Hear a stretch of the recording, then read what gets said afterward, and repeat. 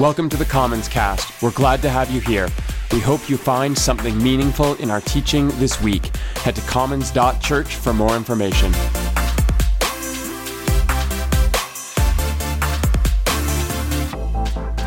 My name is Jeremy. It's great to meet you. If you and I haven't had a chance to talk in person, maybe ever, or in a very long time, by all means, stop by and say hi after the service. And of course, if you are joining us online today, then welcome. Say hi in the chat. We're so glad you've made some space to join us here. That said, this current series is actually going to carry through this weekend, right through to Easter. We've looked at 4 of the signs of things to come. Today is number 5, which means we have 6 and 7. That will be Palm Sunday and Good Friday, and that will take us right to Resurrection Sunday. That said, we usually start every Sunday with a bit of a recap, but I want to look back at the whole series so far. Because even if we didn't realize it, we hit a bit of a turning point last Sunday, and that will be important for today when we begin to talk about our story. In the first sign, Jesus turns water into wine. Famous story, and it's this remarkable celebration of ritual and rhythm. Jesus takes these stone water jars that were used by Jewish people for ceremonial washing, and he says, yes, all of your longing, all of our worship and ritual, everything that we have been waiting for, it is now here in celebration. And John tells us that this was the first sign. Next, Jesus is approached by a royal official, a man with a sick child who asks for some help. And this one is a pretty complex story.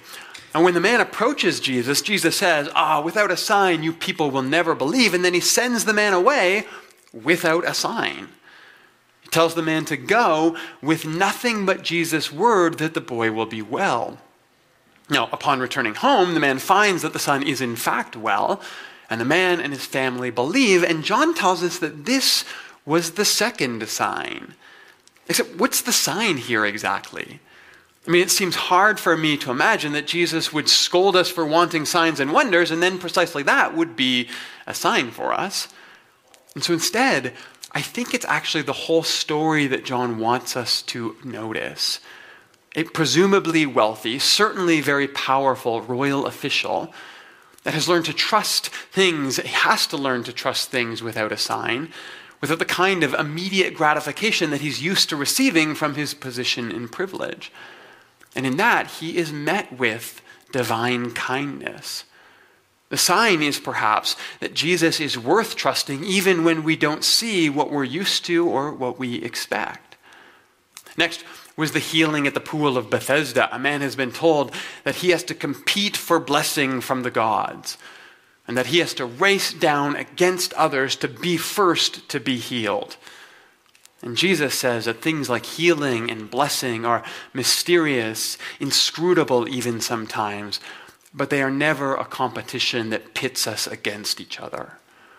You and I, we are not at odds with our neighbor when it comes to God's goodness in the world. And it's a good story, but this time it's a little more subtle. John only names signs 1 and signs 2 for us. The rest we have to search for. Now, he does often call them a sign in the story, but he stops numbering for us after the first 2. And I think there's a couple reasons for this.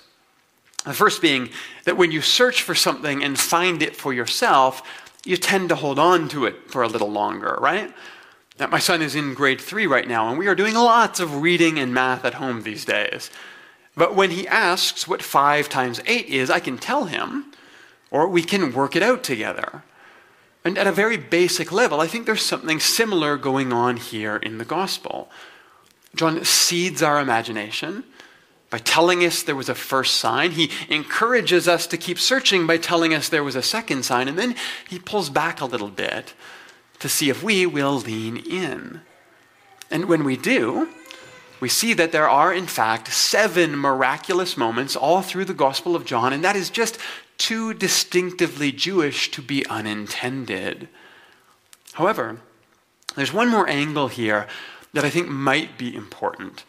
And we actually kind of touched on this last week in the story about the feeding of the 5,000. But some things are really only evident once we look back on them. And what I mean by this is that there are signs of God in your life that are like fireworks, right? They are unavoidable.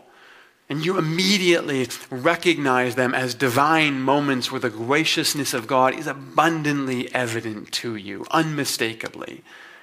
That's beautiful.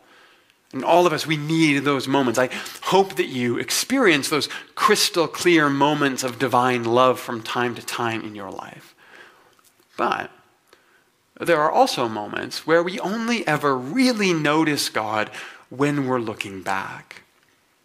Moments where maybe we knew something was important, and so we held on to it, but it was only later, days or weeks or months or maybe even years later, that we truly understood what it was all about. And I think that by inviting us to count the signs, and by seeding the idea in our minds that maybe there is something worth paying attention to here, worth searching for, I think John helps us maybe to recognize that everywhere in our lives. You see a sign 1, you see a sign 2, and so you start to pay attention and you start to count, and it's only once you gather them up and you get to the end and you count up all 7, it's only then that you really realize each moment was part of something larger. And I think there's something to that in our own lives where we learn to give ourselves the space to look back on our lives and learn from the past in new ways that maybe we didn't notice the first time around. I think that kind of invitation to look and then to look again, and it can actually serve us well in all kinds of unexpected ways. So, water to wine. Jesus is the one who turns our commitment into celebration. Healing of a sick child. Jesus is the one who reshapes our imagination of trust in the faithfulness of God. And the pool of Bethesda, Jesus is the one who resets our fascination with competition. Then we reached the feeding of the 5,000, a story about how Jesus redefines our expectations of those with power. Which brings us to sign 5. First though, let's pray, and then we'll talk about how last week's story flows into this week's. Creative God who sits behind all of our good stories, who weaves in and out and through our experience as the world, leaving behind hints of your grace and peace everywhere. May we develop eyes to see your presence near us today, and may that motivate us to look back and see where you have been in our past. Those moments of goodness that encourage and strengthen and point us forward with new courage. May our eyes grow to see your goodness always. May our feet move to bring your goodness to those near us. And if we find ourselves today in need of you, for rest or for work, for friendship or space or healing or kindness or welcome or correction, might we find you today in just the way that we need. Might your healing grace flood around us with the nourishment that we need and the care that we crave so deeply. May all signs point us back to your arms, we pray. In the strong name of the risen Christ. Amen. Okay. Bit of a long introduction today, but the truth is we're not quite done yet. Because today we want to talk about turning points, turning back, getting out of boats, and moving forward. But to get there, we have to go back to where we were last week on the side of a hill with a hungry crowd, desperate for a champion, and to Jesus, who sneaks out the back door.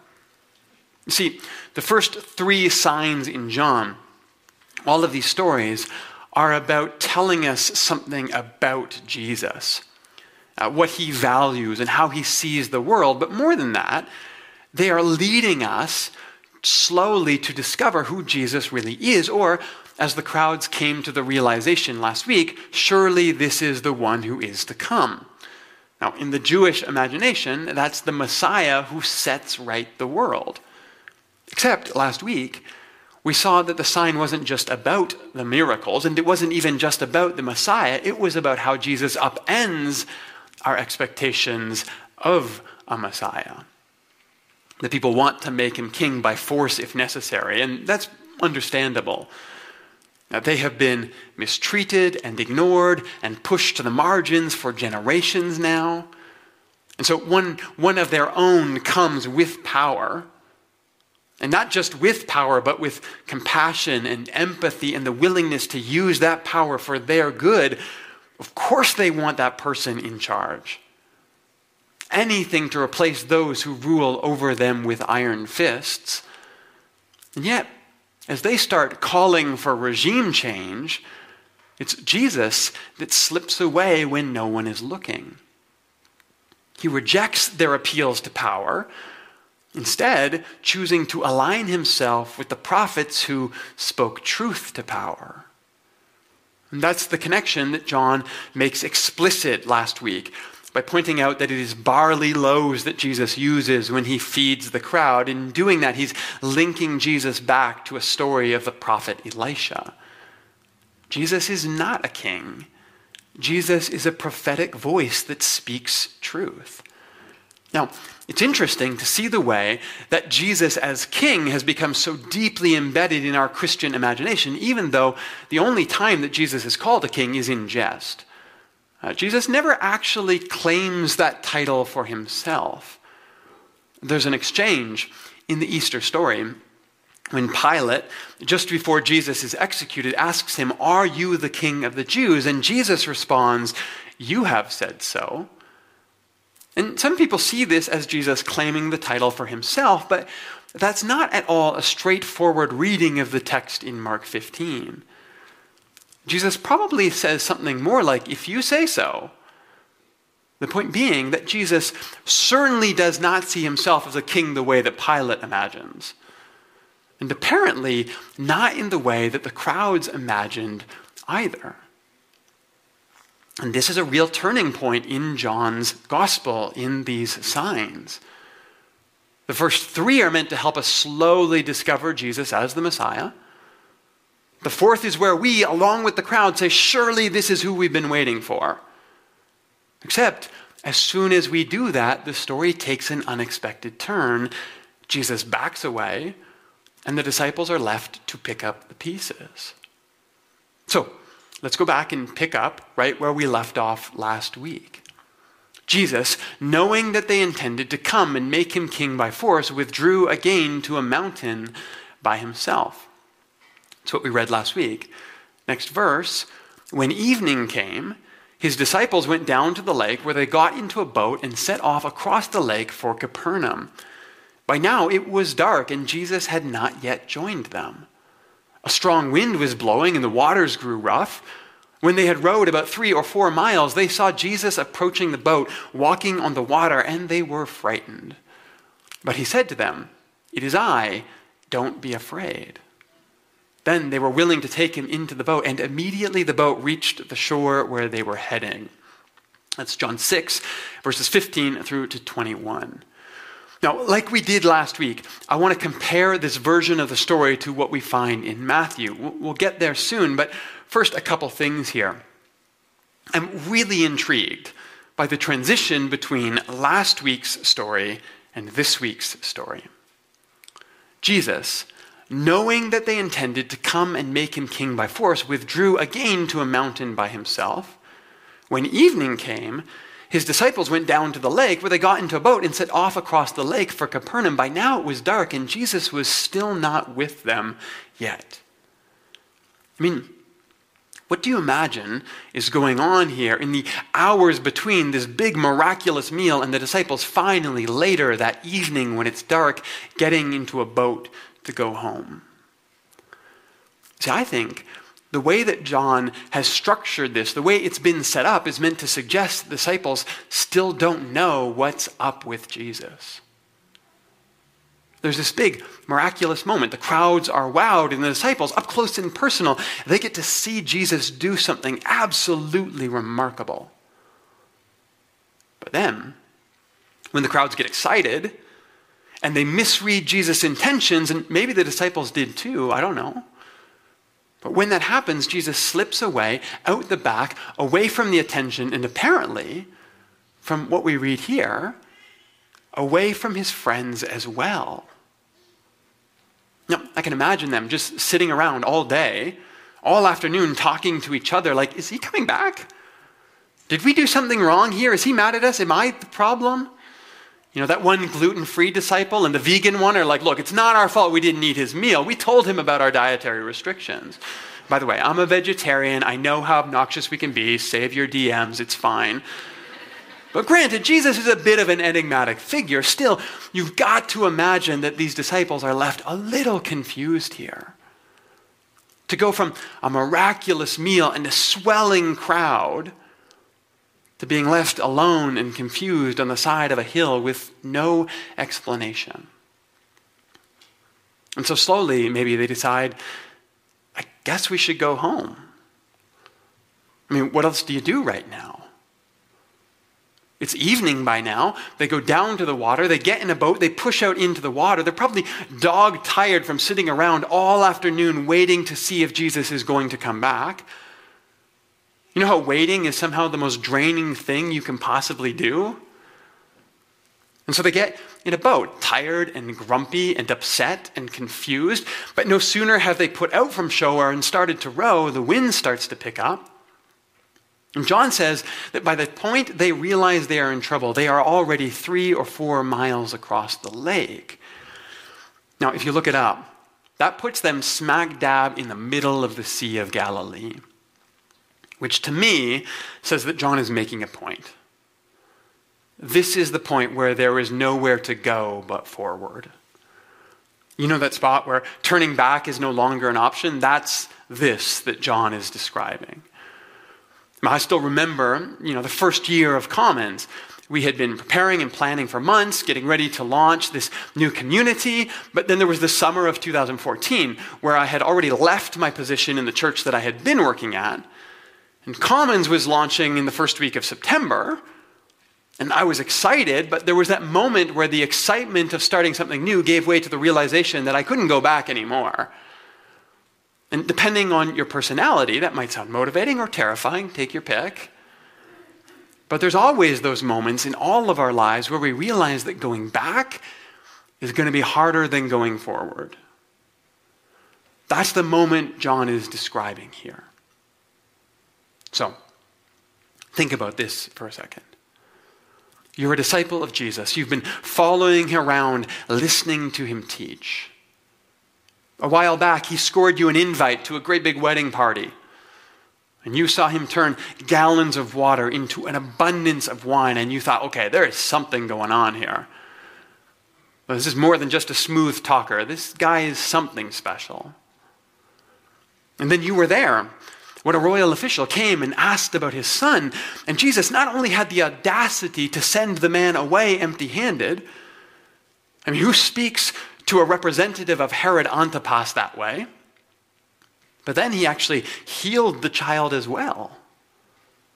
Compassion and dignity in a way you've never seen demonstrated together. There was the pool of Bethesda where Jesus showed up the Roman healing gods. And then there was that meal today. I mean, that happened, right? Thousands of people fed with a few scraps. You can't explain it, but you were there. You saw it. Surely this man was the Messiah. It wasn't just you. Everyone realized it. The energy was palpable. It was all going to happen, and then it didn't. He just left. And not only that, he didn't come back. And not only that, now you're stuck in a boat that's about to capsize, and there's no way back to shore. Except here comes Jesus, walking on water. Now, I want to talk quickly here about the Matthew version of this story, because that's honestly the more famous one. In Matthew's telling, the setup is basically the same. Jesus feeds the crowd and then takes some time to himself. The disciples get in a boat and get caught in a storm. And just like in John, here comes Jesus walking in the water, but this time it's Peter who calls out, Lord, if it's really you, tell me to come and I will. And he does. And so Peter gets out of the boat and starts walking on water toward Jesus. It's a pretty famous moment. It's a pretty cool moment, although it all turns pretty quickly because Peter starts to panic and doubt a little too much, and Jesus has to rescue him before he sinks under the water. And this is where we get that famous line, "Oh, you of little faith, why did you doubt?" Now, I want to go back to John's version of the story in a moment and what I think he's doing with the story. But a quick note here. I don't think the best way to read this is to imagine Jesus scolding Peter for getting a little freaked out in this scenario. I mean, that kind of fear seems pretty reasonable to me. And if I had the guts to get out of a boat in the middle of a storm to walk on water, I'd say that was a win. But there's something that's worth noting here. The word that Jesus uses for doubt, it's the word edistazo in Greek, and it means to doubt. That's a good translation, so no doubts there. But that word actually comes from the idea of hesitating or slowing yourself down or even stopping. And that kind of makes sense, right? And doubt in our mind is kind of like a stutter step in our pace. You hesitate. And you can see why in Greek they put these two ideas together. But when you know that in the background, I think this moment can take on a little bit of a different feel. Instead of Peter having the courage to get out of the boat in the middle of a storm to try to walk on water with Jesus and then have Jesus scold him for doubting, you can read it this way. Not, Peter, why did you doubt? But Peter, why did you hesitate? You were doing so well. Please don't stop now. We're just getting started. And I like that a lot better. Because at least in my experience, faith and doubt are not opposite ends of a spectrum. They are partners for the journey.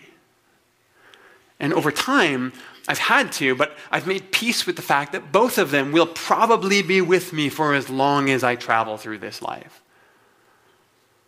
So I don't worry about doubt anymore. In fact, I've learned to welcome it. What I worry about is stopping. What I worry about is not growing anymore. What I worry about is standing still when there is still so much left for me to continue exploring in my faith. And if my doubt can be part of what keeps me moving, then I actually think it's an integral part of my faith. So hold on to that, and let's go back to John for a moment.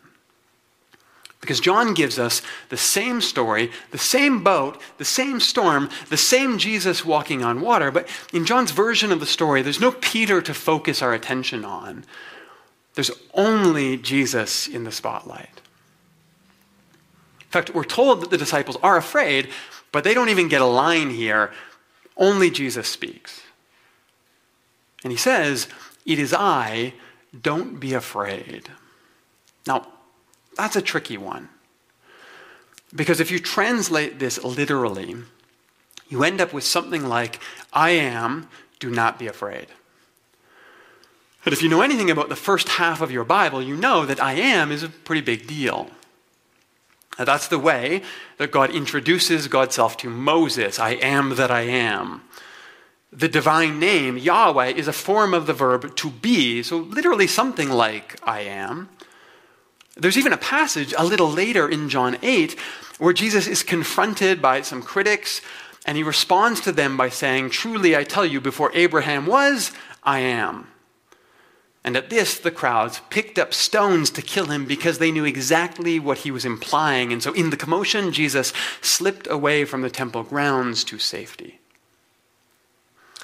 The problem here, though, is that this construction in Greek can also just simply be a bog standard greeting, hence the translation in the NIV, "It is I." And so translators and scholars and preachers debate about what's going on here. Is this Jesus comforting them, letting them know that he's here to help and not a ghost like they assume in Matthew? Or is this Jesus making a claim to divinity, some declaration of not just his messianic mission, but his identity somehow within God? That's a fair debate, an interesting one, but I have a slightly different take on this moment. You see, I think when you take the whole scene together, And you watch the movement through the signs in John, and you understand the turning point that we reached last week, where the crowds finally come to see Jesus as the one that they've been waiting for. And the disciples finally see proof of what they have been hoping for, that this man is the Messiah, only to have Jesus step back and reject the way they want him to be it. I think this moment here in the middle of the lake is meant to address the fear of them losing what they had expected from Jesus. Think about this from their perspective. I mean, if he's not going to be king, what's the point of all this? What are we doing? If he's not willing to assume power, what can he possibly accomplish in the world? What's the point? If he's not ready to step up and take charge, even when a crowd of people are at a fevered pitch ready to act on his word, is he really worth following at all? Should we just go home? Is this really the one that we've been waiting for? And it's at that moment, at the point of no return, when Jesus appears and says, I am. And I know it's scary to believe in something you didn't see coming, but please don't stop now. We're just getting started. See, the whole point of the Easter story, the aim of these signs in John that move us toward Easter, it's not just that God wins. It's that Jesus transforms our imagination of what it means to be victorious. That power and force and coercion will give way to kindness and grace and welcome. That violence will be undone by sacrifice. That domination will be upended by self-giving. And sometimes the scariest part of believing in Jesus is actually trusting yourself to the way of Jesus. Believing not only that Jesus is Lord, but that his path through the world is the one that is worth taking. That's what I think this fifth sign is about. It's about Jesus knowing that we desperately want a king, and allowing us to sit with the discomfort when he backs away from that, and then appearing to reassure us that there is in fact something better than all of that. And so in whatever moments you find yourself at that point of no return, wondering if it's all worth it and contemplating turning back toward paths that are more familiar or easier, my prayer is that Jesus meet you and reassure you and encourage you not to stop, but to keep going, to find the way of peace and to actually walk it. Because as hard as it is to believe at times, the way to the kingdom of God is always through God's self-giving love. And when we embrace the way of peace, the way of love, the way of self-gift, it's always going to be scary, but it's the way that leads us back to the divine heart. Let's pray. God, who appears to meet us at the point of no return, just when we need you.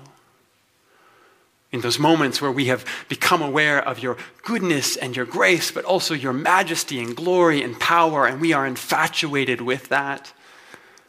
And we expect you to step in, to take over, to impose yourself on us and those around us, and you back away from that,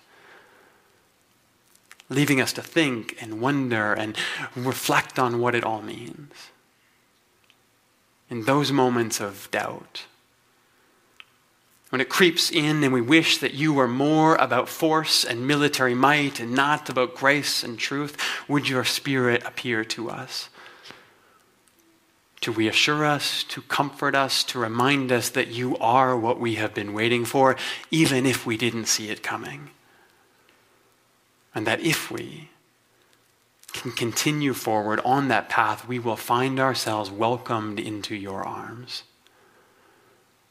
God, may the way of peace in our lives reflect the heart of Jesus.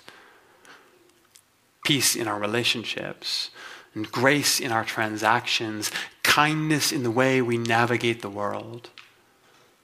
May we learn to give ourselves away, and as scary as that is, may you reassure us that this is the way to your kingdom. In the strong name of the risen Christ we pray. Amen.